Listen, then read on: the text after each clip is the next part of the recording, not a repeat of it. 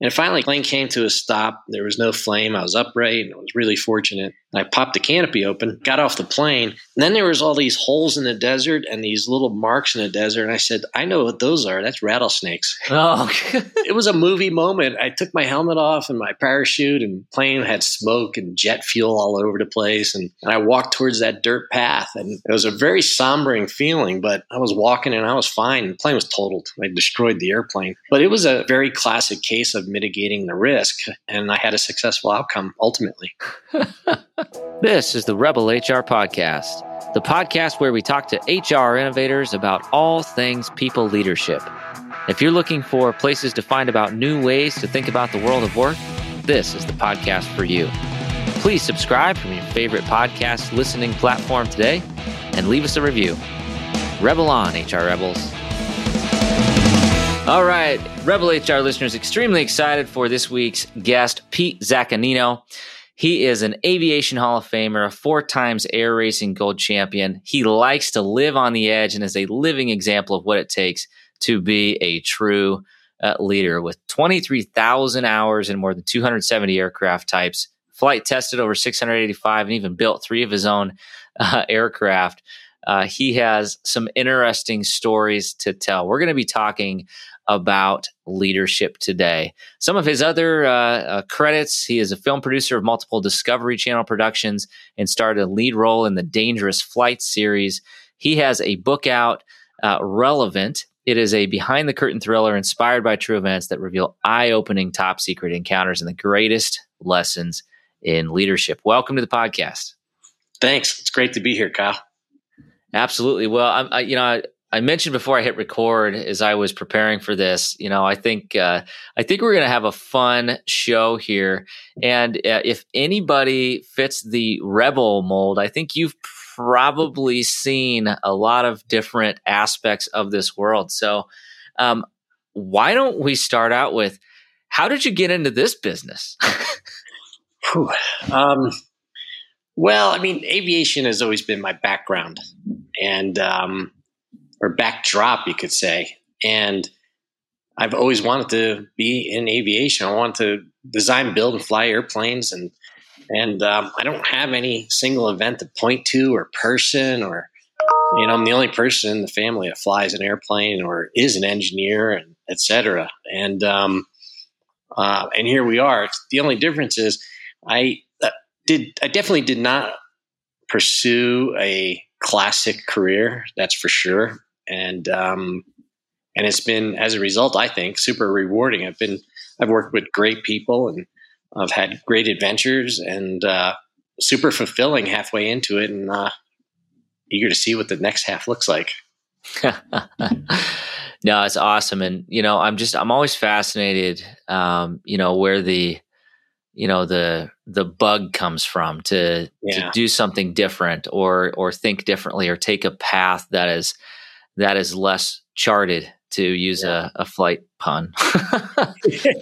So I want to talk a little bit about, leadership. And as we look at, our audience and some of the things we talk about, a lot of times it's really HR specific. And we talk about things like, employee development and diversity and those sorts of things. But interwoven behind everything we talk about is leadership.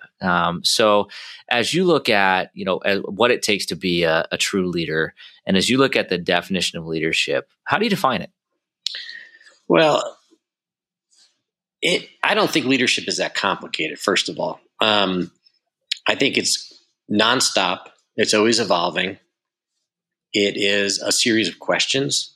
I use the question method often, and I'll explain in a minute what I mean by that. But of course, the people that support me need my support. And a good leader ensures that they're getting the support they need from myself. And I think that's paramount. So I have to support those that are supporting me. Then we have to give them the tools. And then we have to give them the ability to make mistakes.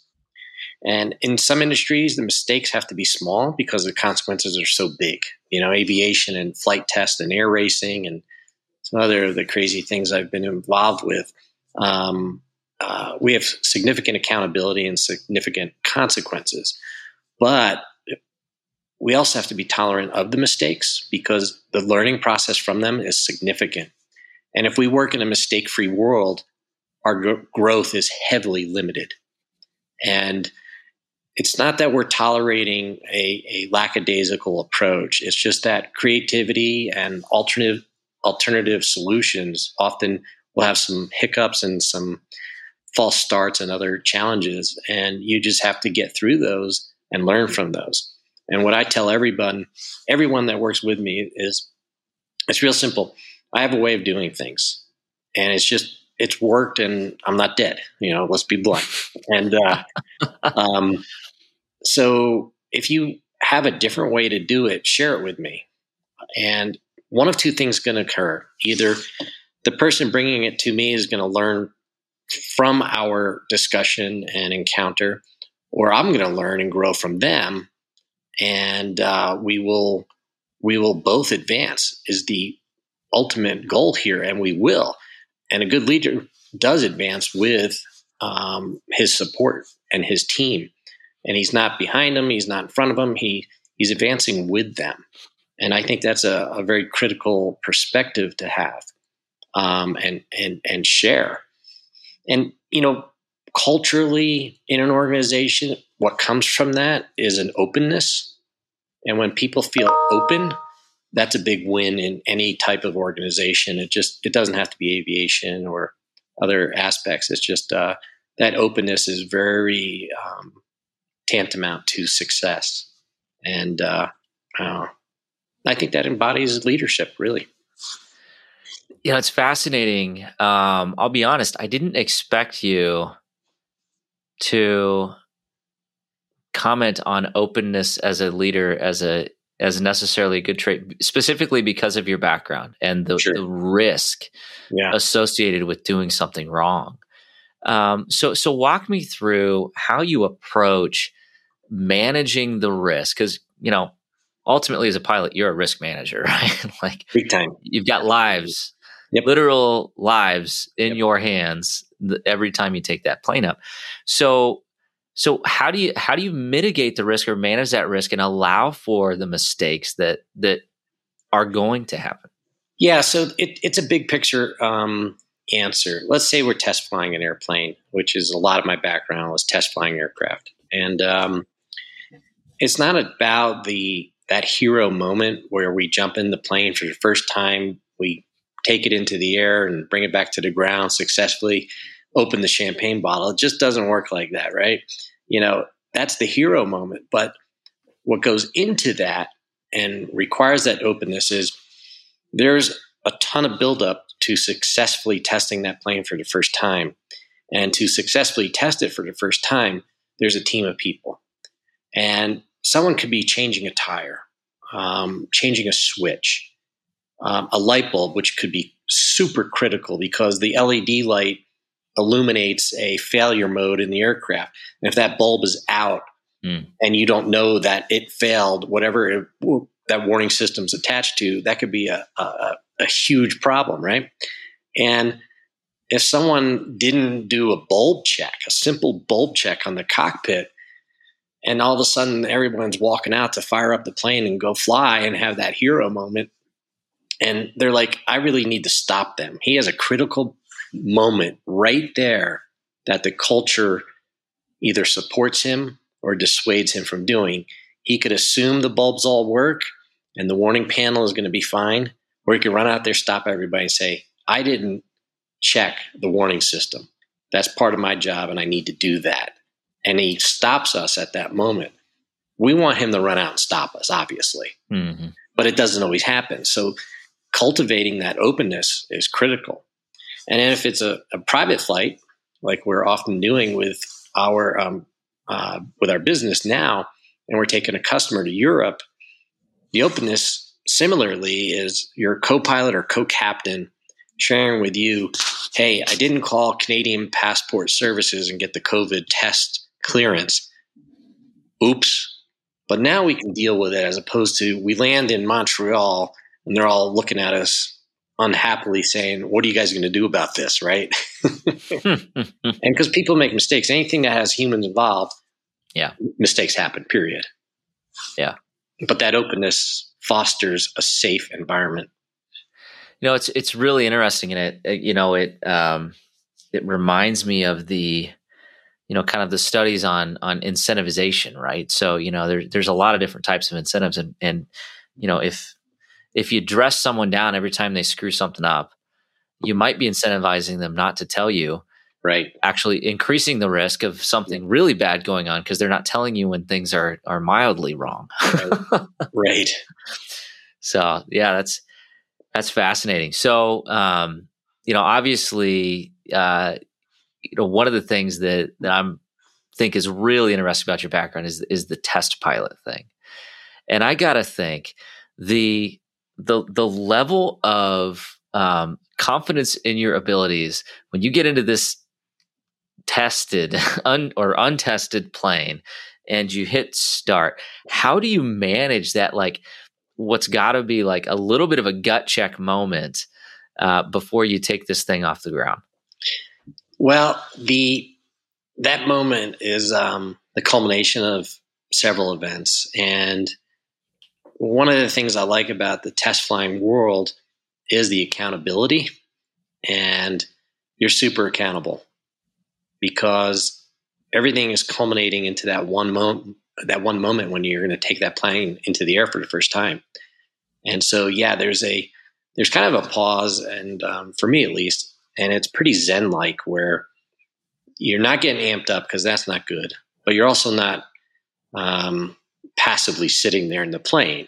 It's a combination of being very alert, very aware, but also the focus brings a calm, because the role is not risk elimination. The role is risk mitigation. Mm-hmm. You can't eliminate it. There's risk in everything. And so what we can do is mitigate it, be at a better airport, have done the due diligence on the design, have done the proper ground test, and that all mitigates it. So at that moment, it's here comes the accountability to the highest level, and you push the throttles forward and off you go, and with the plan of returning in a similar aircraft condition without hitting eject. Yeah, we don't want to do that because think about that, especially from your perspective. That company, whether it's a small company or it's a huge company, they're putting a ton of that corporate success onto your shoulders for that moment, and it's a really serious deal, and with massive outcomes. I mean, massive. It's just fascinating to hear that. That the process that you have to go through, and you don't amp up, that you kind of go into the an alert Zen state. I think, and I admittedly I've never done that. I don't know that I necessarily have a corollary event other than when you're sending that email to the entire distribution list and the corporation with that whatever you're sending, and you hit send, and you feel that. It's the closest thing I got, man. That's all I got. It's a similar moment because you're going to be super accountable moving forward. Yeah. Right? You just put it all on the line because you hit the world button, right? Yeah. All DL. Yeah, there's no taking it back. You're done. Or my favorite is the response to the all DL and BCC all, and then we're off to the races. But I'm sure many people have had that moment. But yeah, not quite as bad as an ejector seat in a test airplane. But it doesn't feel good. No. So I think it's just really interesting to talk to somebody from a fairly different industry, but there's so many different correlations that you could draw there, and I love the fact that you brought out the fact that you can't eliminate risk. Yeah. And it's about mitigation. So walk me through maybe some stories or examples where you had you would have liked to eliminate risk, but you ended up just having to mitigate a circumstance to the best of your ability. Well, here's a really good punctuating example. This was racing in a jet that we had returned to service, and it was a long process. And we won with this aircraft, took the gold championship in 2015 very successfully. But the plane did it kicking and screaming. It was a vintage jet.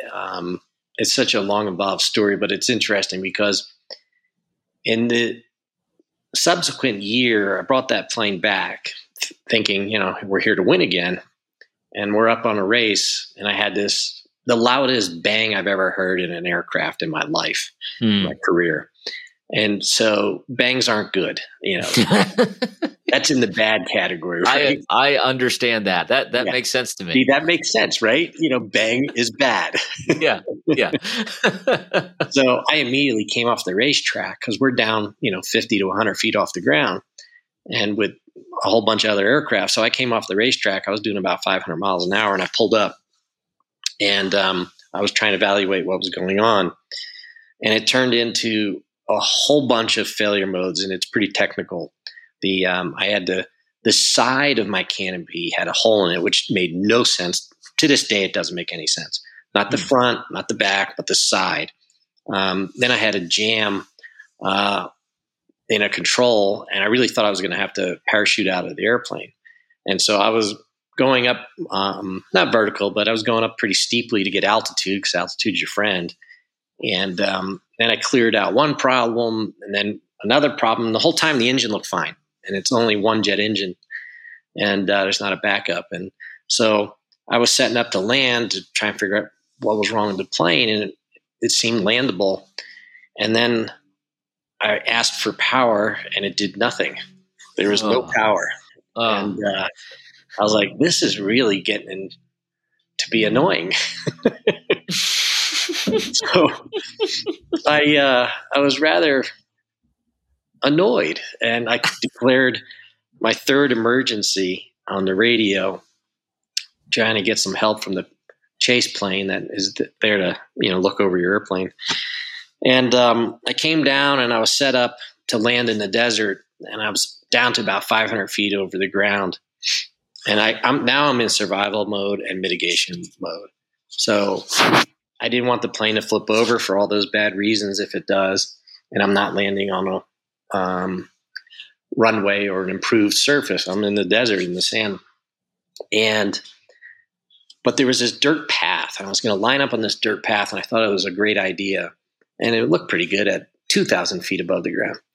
So I'm latching a backup latch in the canopy so I can get out faster. I start shutting down pumps. Again, I'm reducing my risk. And I'm doing things with my hands so that if I do have a crash impact, my hands aren't going to break my wrists and things like that. So I'm doing all this crash preparation, and I made a final radio call, and I shut down the power to avoid sparks and fire and all that. So I'm lined up for this dirt path, and I'm getting down close, and right in front of me in the sage is this 3-foot cement pillar that was hidden, and I couldn't see it. Oh, man. And I go, well, this is bad.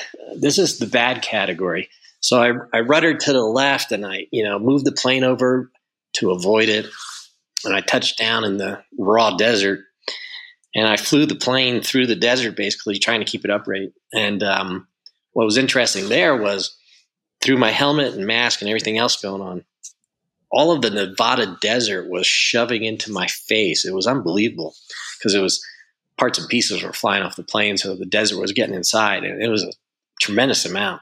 And it finally plane came to a stop. There was no flame. I was upright, and I was really fortunate. And I popped the canopy open, got off the plane, and then there was all these holes in the desert and these little marks in the desert. And I said, I know what those are. That's rattlesnakes. Oh, and it was a movie moment. I took my helmet off and my parachute, and plane had smoke and jet fuel all over the place. And I walked towards that dirt path, and I was very alone. It was a very sombering feeling, but I was walking and I was fine. The plane was totaled. I destroyed the airplane. It was not rebuildable. But it was a very classic case of mitigating the risk. And and I had a successful outcome ultimately. So I love that you're telling a story that in my mind, I'm like, I would be like screaming in panic, red faced. And you're like, this was annoying.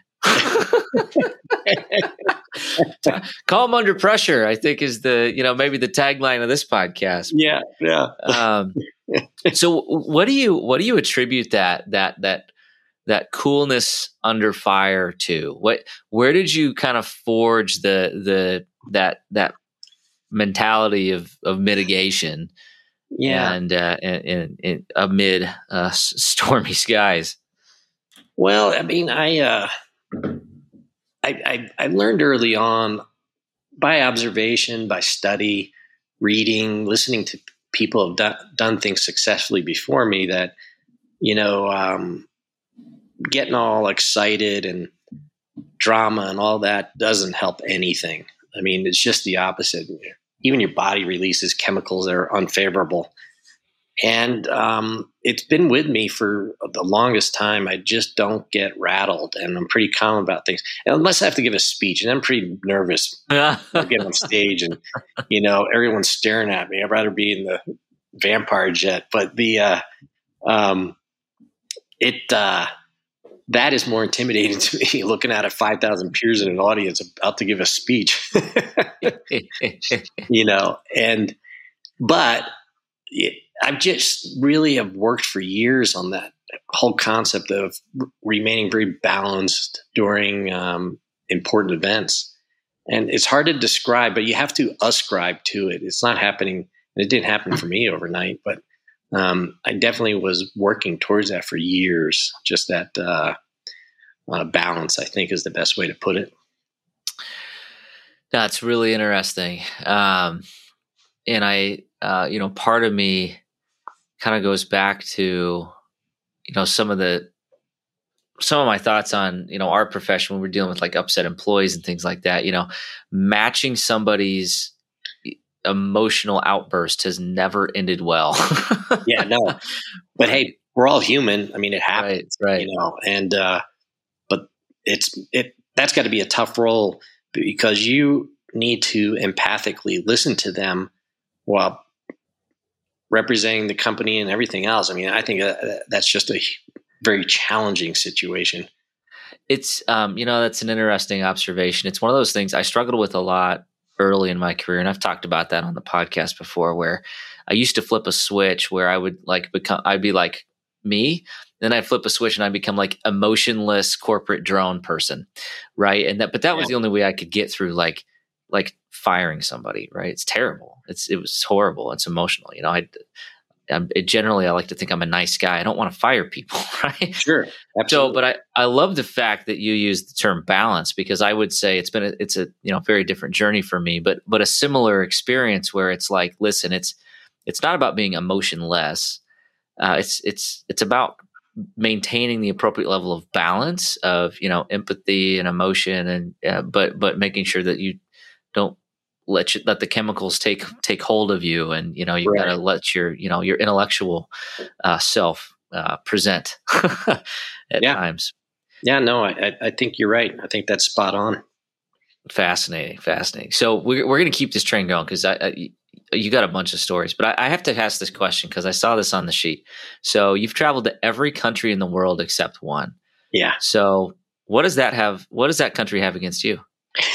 I don't know, because we tried to get to it, and we had an engine failure in a different airplane trying to get there from South Africa, and that was going to be the big reveal. I finally got to Madagascar, and I want to see the little creatures and the vanilla, but I still have yet to go to Madagascar. And okay, but that too just happened organically. I didn't sit there with a list and start checking them off. It just kind of happened. And here we are, learning as a citizen of the world, I think is the best way to put it.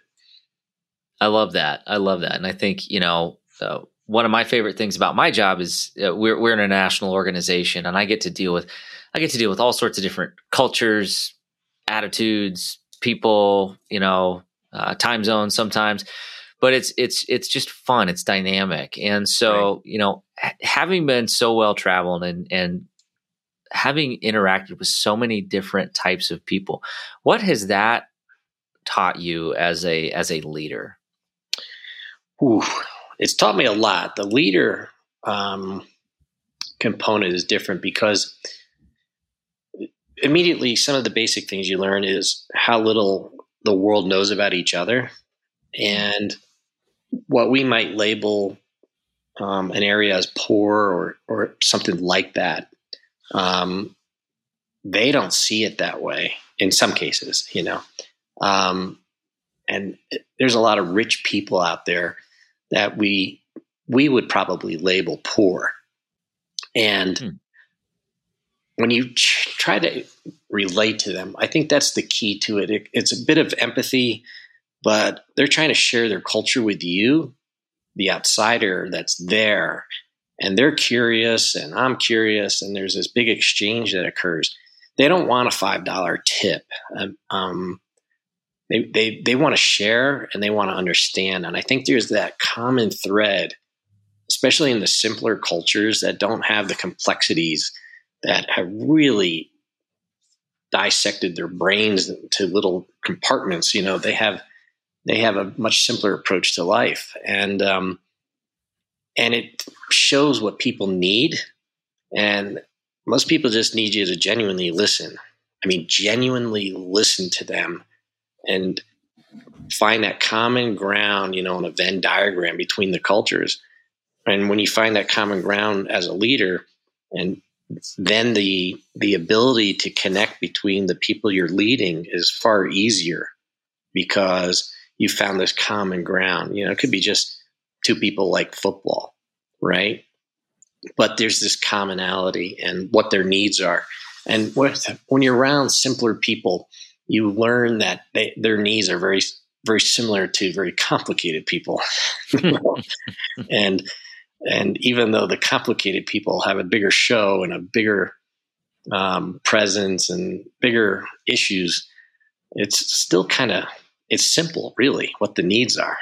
You just got to get the distractions out of the way, and then listen to those people and find that pathway of communication so that the leadership occurs much more effectively. And it's two ways. It's between the people you're leading and the people doing the leading. It's a two-way communication. How's that for a simple answer? Not so. Yeah. But I think it's so nuanced, right? And I think, but I think you hit on something that, we've talked about on this podcast, hundreds and hundreds of times, which is it's about connection. Yeah. Right. And empathy, but it's just, it's about the humanity in people. Right. Yeah. Yeah, it is. And, there's so many cultures out there, their average life expectancy is like 45 years old. And they're not all wrapped around the axle about, all the things that'll make them live till 75. And their perspective is altered accordingly. And, all those little nuances, though, they add up to allowing you to try and find what's important for somebody. When you connect on what's important to them, they're going to listen to their leader even better. Mm-hmm. Mm-hmm.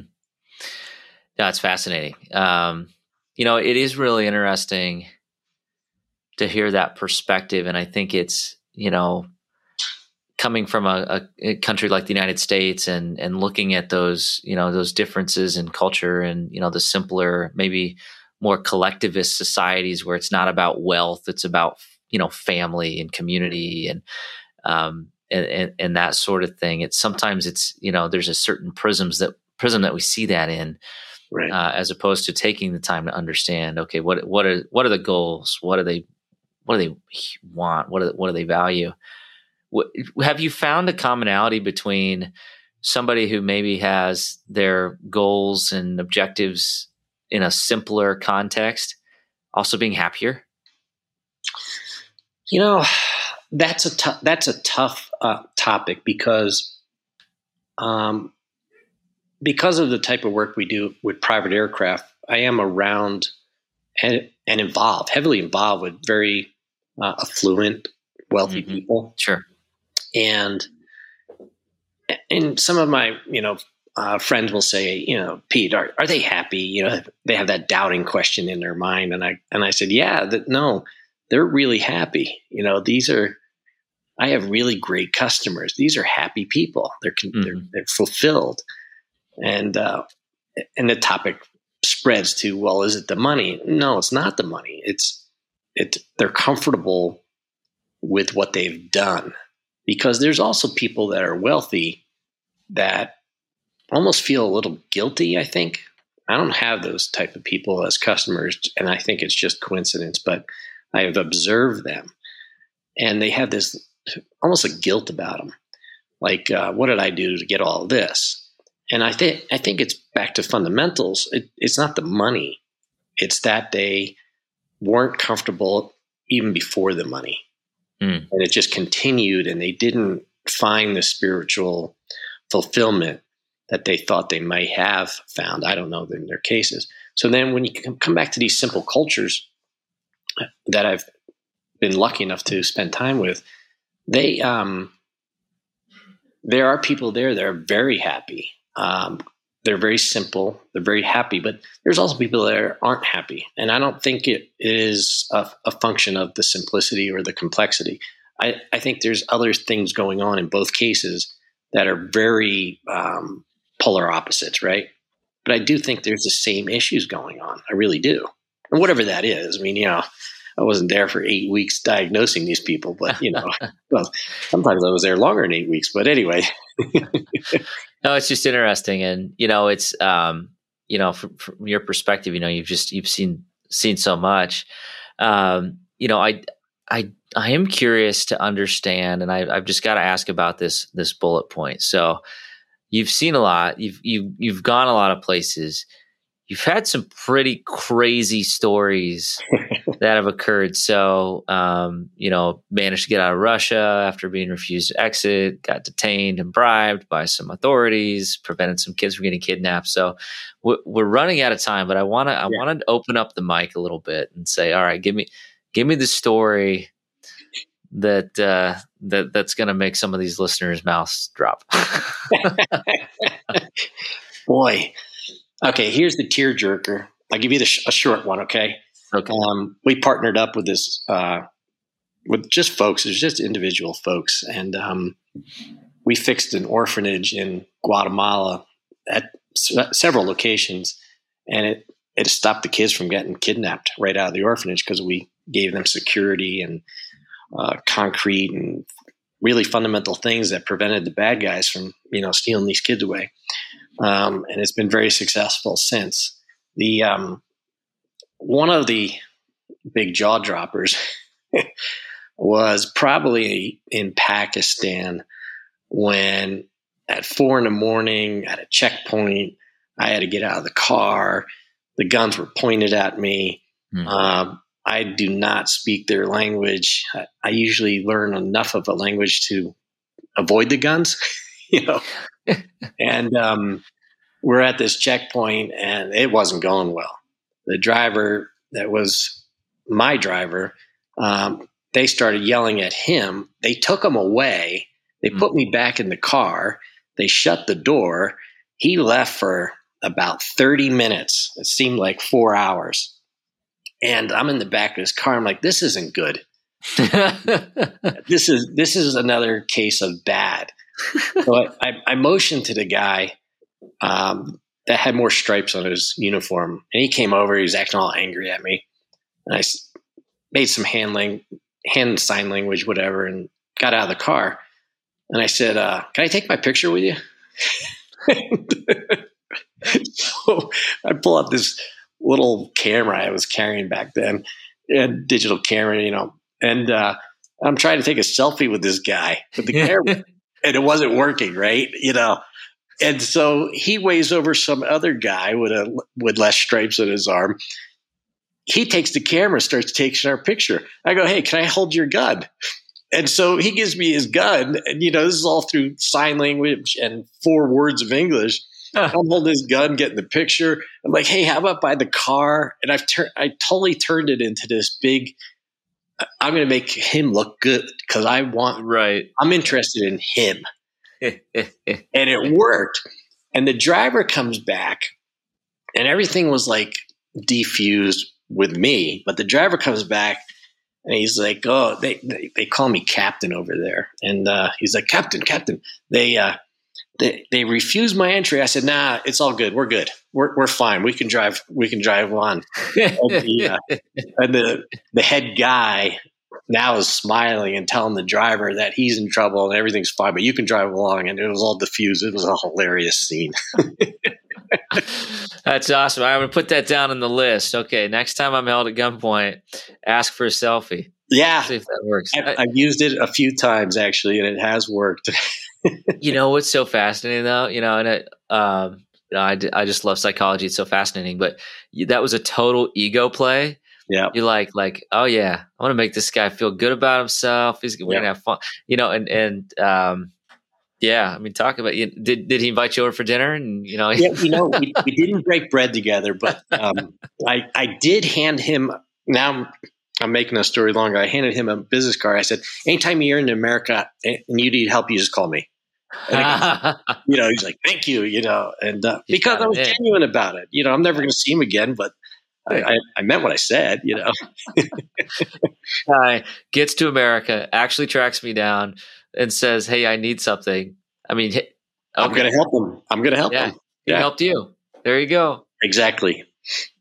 See, so we're going to close this podcast on connection. Absolutely. What a cool story. And, it's just been great getting to know you. And, a great example of one of the guests that I just thoroughly enjoy this podcast because I get to meet people like yourself and get connected with folks with such cool stories. And appreciate you sharing your story with us here today. So absolutely. I do want to shift gears. I'm fascinated because you are a totally different guest profile. We're going to shift into the Rebel HR Flash round. So I'm curious to hear these. All right. First question. What is your favorite people book? Okay. People book, if I understand the question, I'm going to say is Atlas Shrugged. I have never read that book. Oh, shame on you. Required reading. Okay, got it. All right. Question number 2. Who should we be listening to? We should be challenging. Do you mean let me back it up for a minute, sorry. But do you mean on like an informational question? It can be whatever you want it to be. Okay. Who should we listen to? We should listen to people who have done it before us and have done it well. Don't listen to people with just opinions. Those that have done it well. There you go. That is probably a really good caption for a lot of the news stories that you hear.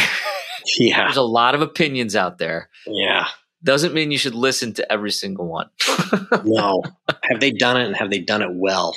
Right. Yeah. All right. Coming from a guy who only has Madagascar to check off the list. I know. I got to get there. All right. Last question. Here's a toughie. How can our listeners connect with you? Just email me. Pete@pazair.com. And I'll happily engage. Perfect. Yeah, and we will have that information in the show notes. We're also going to have some additional details on the book. It is relevantthebook.com is the website.